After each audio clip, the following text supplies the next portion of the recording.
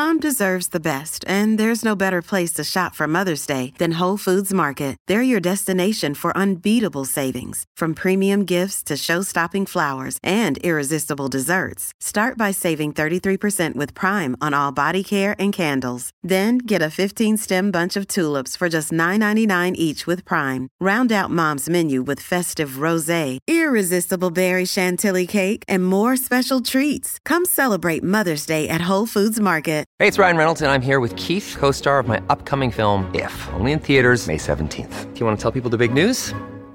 All right, I'll do it. Sign up now and you'll get unlimited for $15 a month and 6 months of Paramount Plus Essential Plan on us. MintMobile.com/switch. Upfront payment of $45 equivalent to $15 per month. Unlimited over 40 gigabytes per month. Face lower speeds. Videos at 480p. Active Mint customers by 531.24 get 6 months of Paramount Plus Essential Plan. Auto renews after 6 months. Offer ends May 31st, 2024. Separate Paramount Plus registration required. Terms and conditions apply if rated PG. Another day is here, and you're ready for it. What to wear? Check. Breakfast, lunch, and dinner? Check.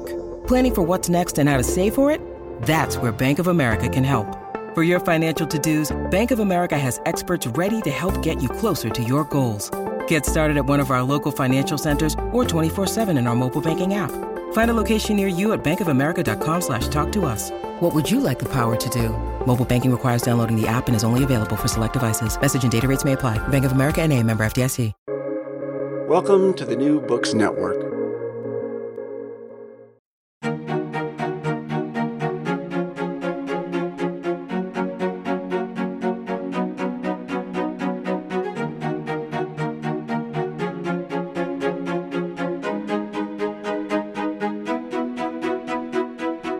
Welcome to this installment of Witness to Yesterday, the podcast of the Champlain Society. My name is Greg Marchildon, and I'm here at McGill University's Institute for Health and Social Policy to interview David Wright on his history of Toronto Sick Kids Hospital.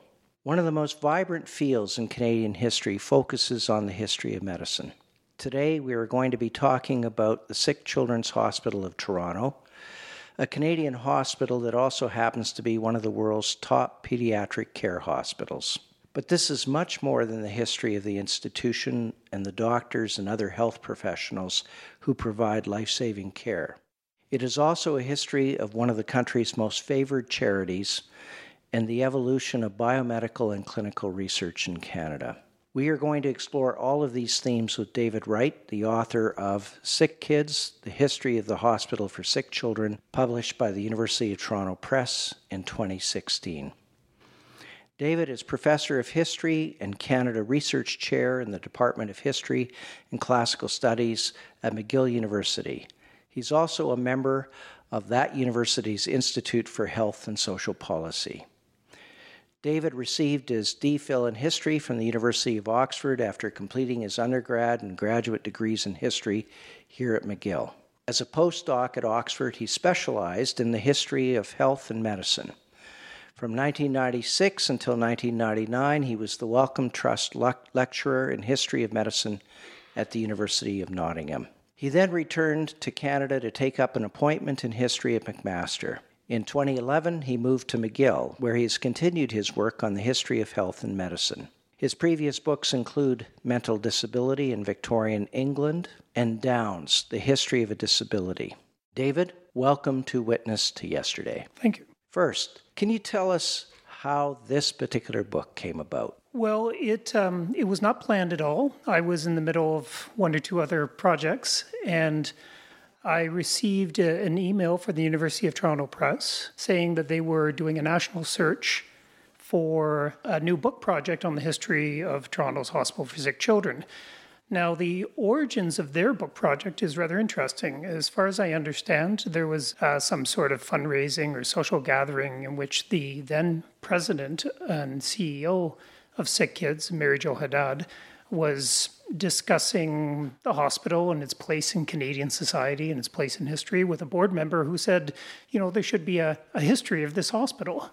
And Mary Jo agreed, and I believe this board member said, listen, you put it in place and we'll organize the funding through the Sick Kids Foundation. And so this led to a series of sort of meetings and an advisory board of sick kids, which contacted the University of Toronto Press and made it very clear that they wanted a scholarly book. They wanted a scholarly book that was accessible, but one that would be peer-reviewed and written by a historian of medicine who is familiar with the territory. And so, ultimately, I contacted this committee, and I was interviewed, and I was fortunate enough to be selected to write this history. So it was a commissioned history, but it was one that the hospital made it very clear that they would open up their archives, but I would be given sort of intellectual independence and work at arm's length to write a balanced and scholarly history of the hospital, which would ultimately be peer-reviewed through the University of Toronto Press. So for me, it was the first time that I'd been in that position, and it was a wonderfully interesting experience as a historian to try to bridge sort of these different communities. Well, commission histories are invariably case studies, and you're a historian that has dealt with very, very broad themes in the past.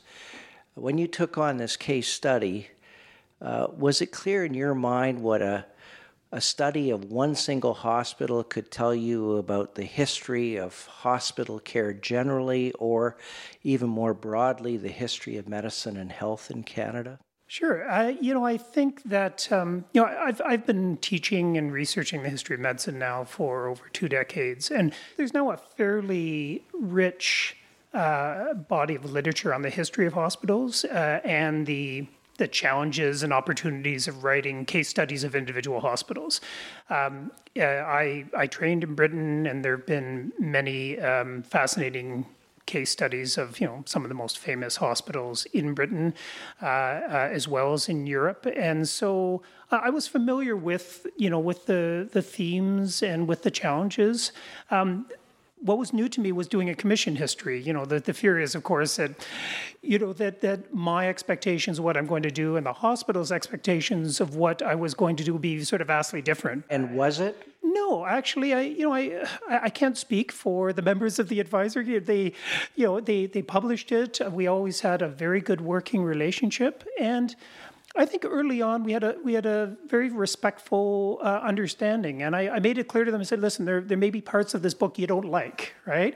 And there may be parts that I leave out, because this is what we have to do as historians. We have to choose what goes in and what gets left out at the end of the day. And you just have to be prepared that you might read a couple chapters, and they might make you cringe, or they might make you feel uncomfortable." I could think of a couple of chapters that might have made them cringe in this book. Did it make them cringe? I don't know. I think at the end of the day, I was very, very happy with how respectful they were about not interfering with the book. Right? They may well have had different understandings of particular events, but at the end of the day, they trusted me to write the best book I could, which I tried to, and I tried to be balanced. And rereading the book, which I do from time to time, I was sort of very happy with the end product. Right? For me, the intellectually great challenge was to write a book about a hospital that affected so many people. Right? You couldn't. One of the funny aspects of this was going around, and people would say, "What are you working on?" And you say, "I'm working on a history of a hospital for sick children." And everybody has a connection to the hospital, it would seem, practically certainly in the province of Ontario, but even more broadly, everybody has a relative who was treated there. Everyone knows somebody who worked there.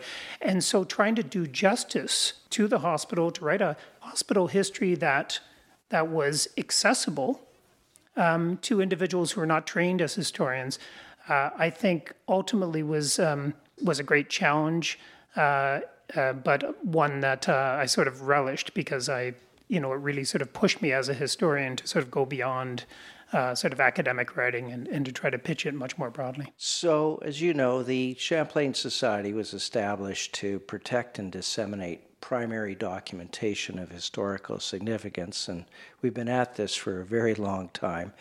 I was very interested in the main primary sources that you had to depend on to write this history.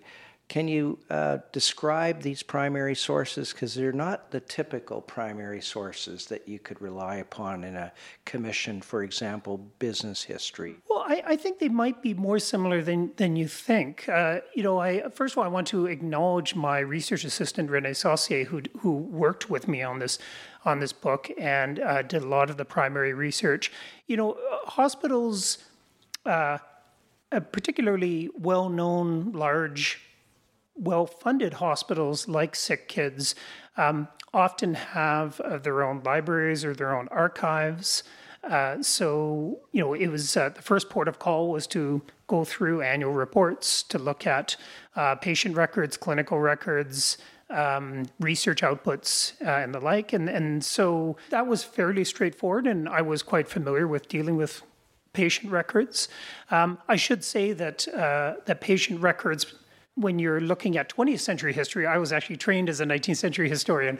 When you move into the 20th century, there are legal and ethical dimensions that one has to address, both in terms of access and also in terms of anonymizing patient records. So that was a particular challenge. But the Hospital for Sick Children had such a wide, what they say in French, rayonnement, it's a wide sort of influence throughout Toronto and Ontario and throughout Canada, that you do run into sort of interesting challenges of using sources that are derived from popular culture. And I'll give you an example. You start looking at the 1970s and 80s, telethons became extremely important, right? And, you smile, but I sort of remember these very sort of bizarre telethons that be running for 24, 48, or 72 hours, sort of Jerry Lewis type telethons. And, and so you start to move into sources that are in new media, television sources, digital sources, and that. And so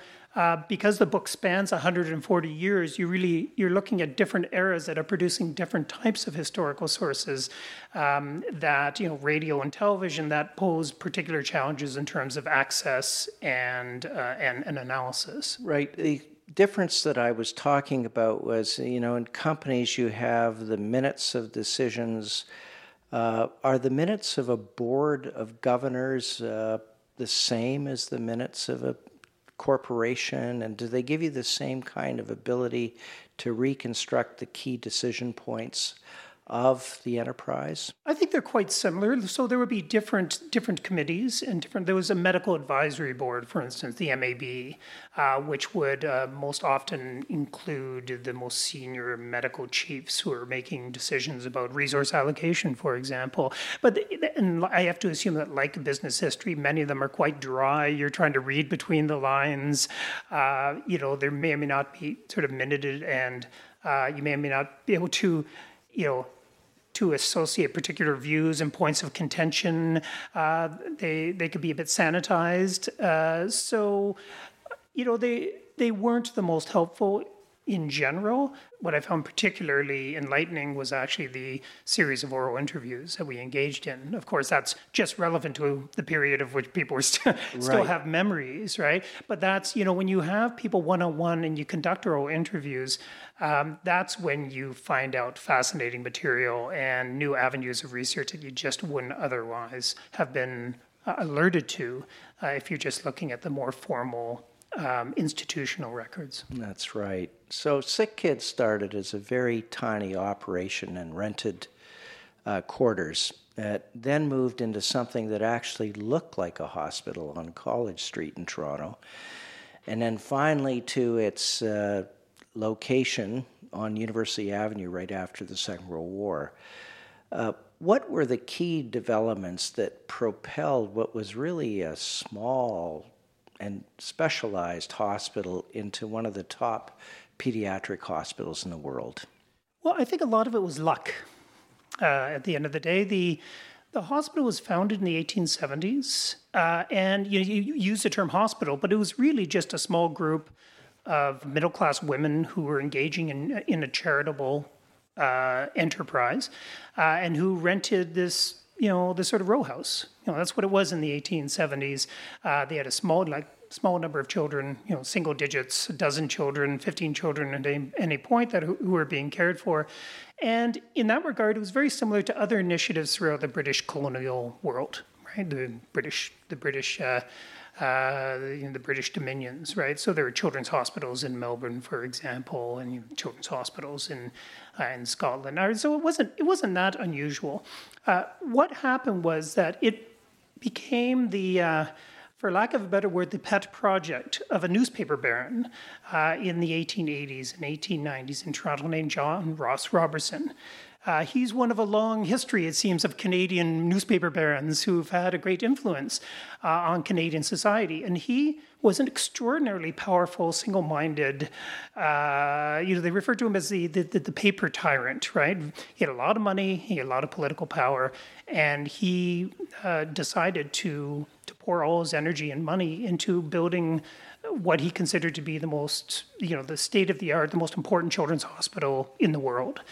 And that building is now 67 College Street. It's the home of Canadian Blood Services. For those who are from Toronto, it's very close to Women's College Hospital, the new Women's College Hospital. And it, at the time, in the 1890s, was really it. It was a state-of-the-art children's hospital in the world. It reputedly had the first X-ray machine in Canada.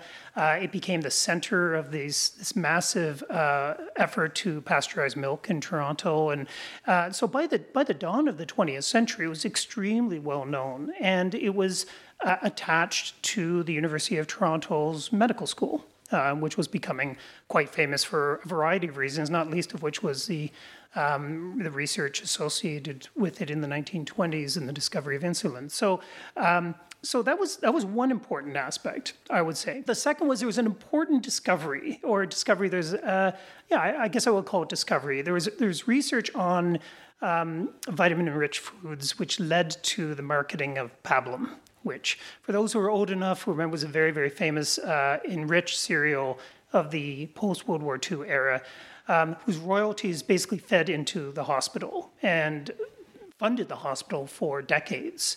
One researcher referred to Pablum as the mush that made sick kids rich. And apparently it was mush. Apparently it tasted like one person compared it to sort of wet Kleenex or something, because this is, but it was extremely popular in the 1940s, 50s, and 60s. And the royalties bankrolled sick kids in the middle decades of the 20th century and gave it the ability to, hire the best researchers and build the best facilities, et cetera. So that was the second. The third, I would say, was sort of geographic. And by that, I mean there was a concerted effort throughout the middle decades of the 20th century, both by the hospital and by the University of Toronto, to prevent a second medical school in Toronto. And that's important because Toronto becomes the metropolis of Canada, right? It's growing massively in the 50s and 60s. And yet there's only one children's hospital for, a city that is becoming very, very large. And that concentration of power, of resources, of donations makes Sick Kids an extremely important institution. And it also is Achilles' heel to a certain extent because it's, the only game in town. And when you think about it, Montreal, which now is about half the size of Toronto, had 3 children's hospitals, right? And Toronto only had 1, and it was all about sick kids. And so I think that, added to the power and prestige because everything was happening there, and there was a lot of money and resources being plowed into it. So it was a virtual monopoly, and I had no idea that when I was being fed Pablum, and I was, that was going directly into the coffers of Sick Kids Hospital in Toronto. Well, the royalties went into the coffers. There were many companies that made a lot of money off vitamin-enriched foods, not just Pablum, but enriched bread, and it was considered to be extremely important in the middle of the 20th century. Of course, this history has its darker moments, too, and one of the most infamous cases in Canada involved a nurse at Sick Kids and the death of 54 infants. Can you describe what happened and why, and what changed as a consequence of this terrible event? Oh, my goodness. Well, this is a very long and very complicated story, but in brief, there were a series of suspicious deaths in the early 1980s. In an acute ward in the hospital. And the number of nurses sort of alerted the medical leadership to their concerns about this spike in mortality in these wards. There's a lot of debate about whether, in fact, there's anything sort of anomalous about this. It was a critical care ward. Infants and young children die at the hospital regularly. But there was enough concern that the police ultimately were contacted. And here, the story took a rather unfortunate turn, in as much as the police investigated from the start as potential homicides, and ended up charging a nurse, Susan Ellis, as a sort of the common denominator between these suspicious deaths. They were looking at, who was on duty in various shifts. She was charged with just 4 or 5 counts of homicide, and you could imagine that turned into a media frenzy. Right, the idea that there might be a pediatric nurse who's also a serial killer. Right, this is the type of thing that sent the news media into a sort of sense of apoplectic concern. The actual trial itself didn't last. The initial trial didn't last that long. The judge ended up throwing out the case for lack of evidence, and not least of which was the fact that a couple of the cases which she was being charged with, in fact, she wasn't on that. She switched her shift with somebody else, but that hadn't appeared in the official records. And so, to make a very long story short, she was acquitted, and then there was years and years of inquiries, a public commission, the Grange Commission, and then inquiries into the inquiries about the conduct of the police, the conduct of researchers who had concluded that, suggested that the deaths were due to high levels of digoxin. And this more or less continued for an entire decade of the 1980s until the last of the lawsuits and settlements had completed. So, what happened as a result of it? A lot of heartbreak, a lot of tragedy, a number of ruined lives, but not anything definitive. In fact, it continues to this day where there's a debate about whether there were any murders or not, and what were the causes of the deaths, how many deaths were actually suspicious. There have been many, documentaries and published books on this topic. And what makes it fascinating from a historical standpoint is that the more amount of time that has elapsed after the event, the murkier it seems to be. It's less clear rather than more clear. And I must say that's true, because at the time it seemed clear. The media made it out to be clear. It was front page news. I remember it very well. And at least at the earlier stages, it seemed clear. And then it started to get, in a sense, harder to understand with time.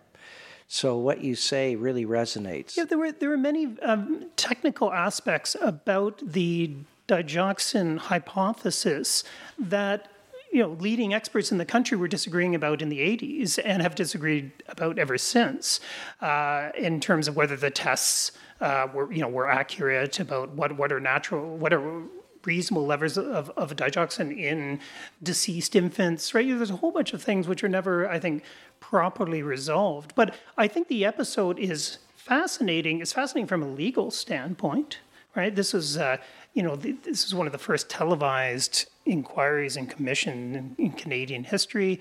It's fascinating from a standpoint of the history of nursing, because the nursing profession really mobilized after this. They felt that she and other nurses who had testified had been treated very shabbily. So it's by nursing historians, they see this as an important sort of mobilizing moment for the history of nursing. But for the hospital, there was this, people referred to this dark cloud, right? That it caused a sort of sense of mistrust towards the hospital, which hadn't really existed before. People were claiming that perhaps they covered up, or they weren't being forthcoming about their role in suspicious deaths at this time, and so it was a difficult time for the hospital. That's for sure. Now, Sick Kids is also a charity, and what I found fascinating was your description of how a charity works in this way.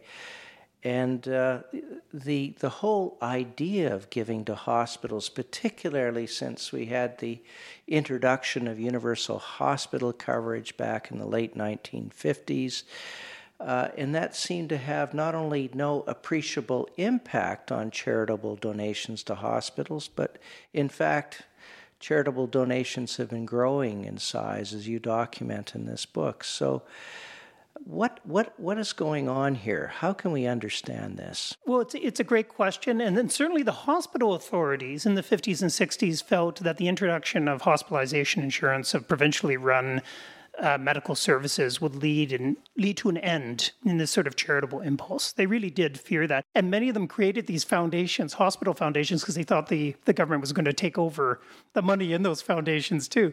But it never happened. And from, as a historian, I try to look at the very sort of the longue durée of charitable giving. And what I try to argue in the book is that the Hospital for Sick Children was based upon Great Ormond Street's Hospital for Sick Children, and it drew upon a centuries-old British tradition of medical charity. And what this consisted of was the creation of civic hospitals that were purposely not supposed to be denominational. Right? They were civic enterprises of individuals coming together regardless of, theoretically, regardless of class, regardless of religion, and contributing to a joint project of community building in the public interest.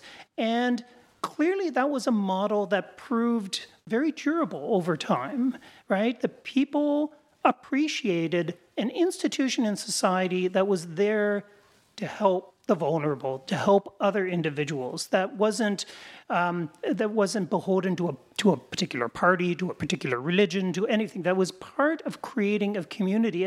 And when you're treated in a hospital, when you have a child treated in the hospital, when you have someone to work, you start to have very strong sort of emotional connections to that hospital.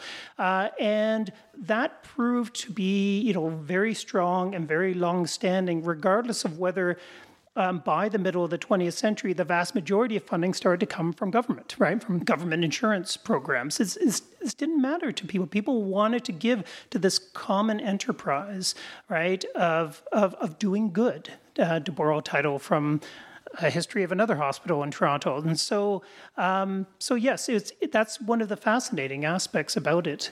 If I can add an anecdote, when I was writing the hospital's history, I had a meeting with the head of Sick Kids Foundation.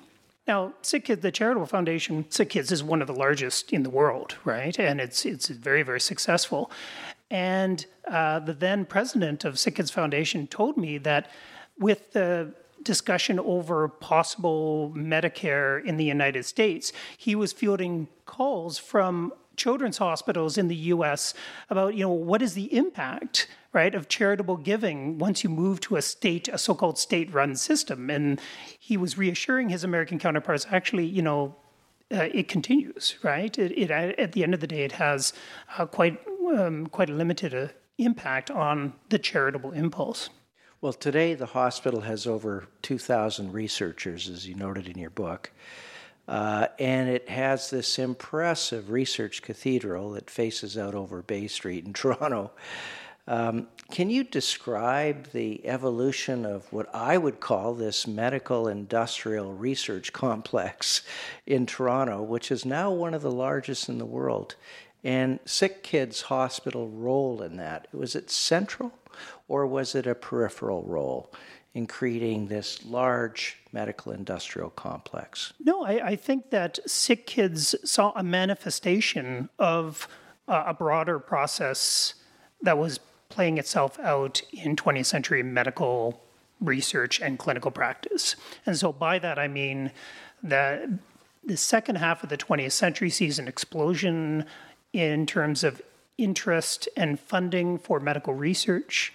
So, in Canada, one sees that through the establishment of the Medical Research Council of Canada, which has now been sort of renamed, reconfigured as Canadian Institutes for Health Research. But back then it was the Medical Research Council of Canada, and the public funding for medical research that was not always, but often institutionally based, being conducted by clinician scientists, so individuals who are medically trained, who are seeing patients, who are also conducting medical research.